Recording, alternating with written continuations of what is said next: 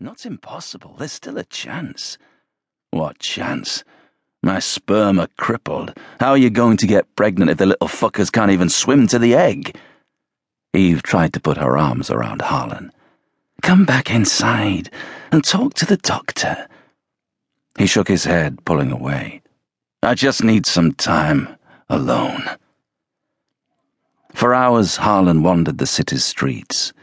He bought a litre of scotch and drank it like water. Somehow or other, he found his way to the playground where the accident had happened. He sat on a bench, zombie-eyed, just staring. He watched parents watching their children.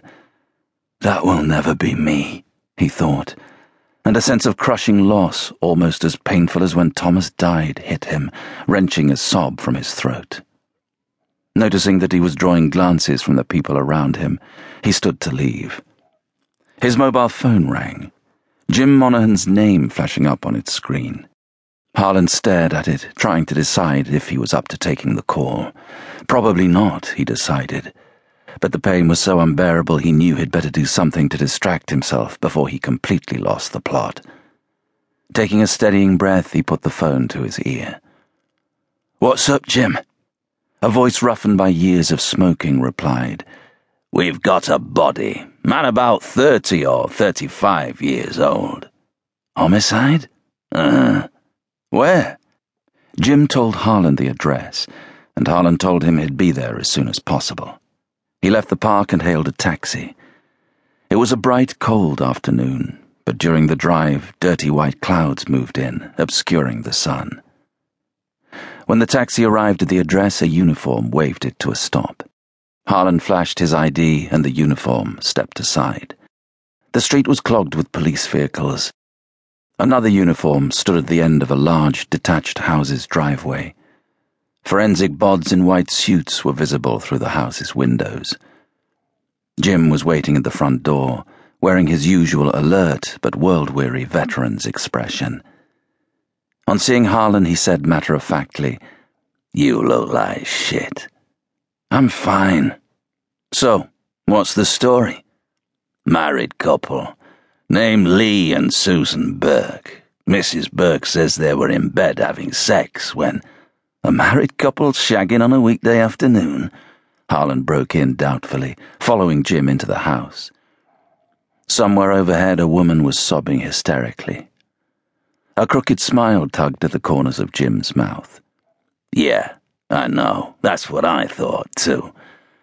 Anyway, she says they were doing the business when they were disturbed by the sound of breaking glass downstairs. Mr. Burke went to investigate while Mrs. Burke phoned us. Mr. Burke was lying naked, face down in the kitchen, limbs splayed like a dried starfish, his back a bloody latticework of cuts and stab wounds. Glass from a broken window was scattered over the lino and the corpse. The half-brick that had been used to smash it lay against the foot of the opposite wall.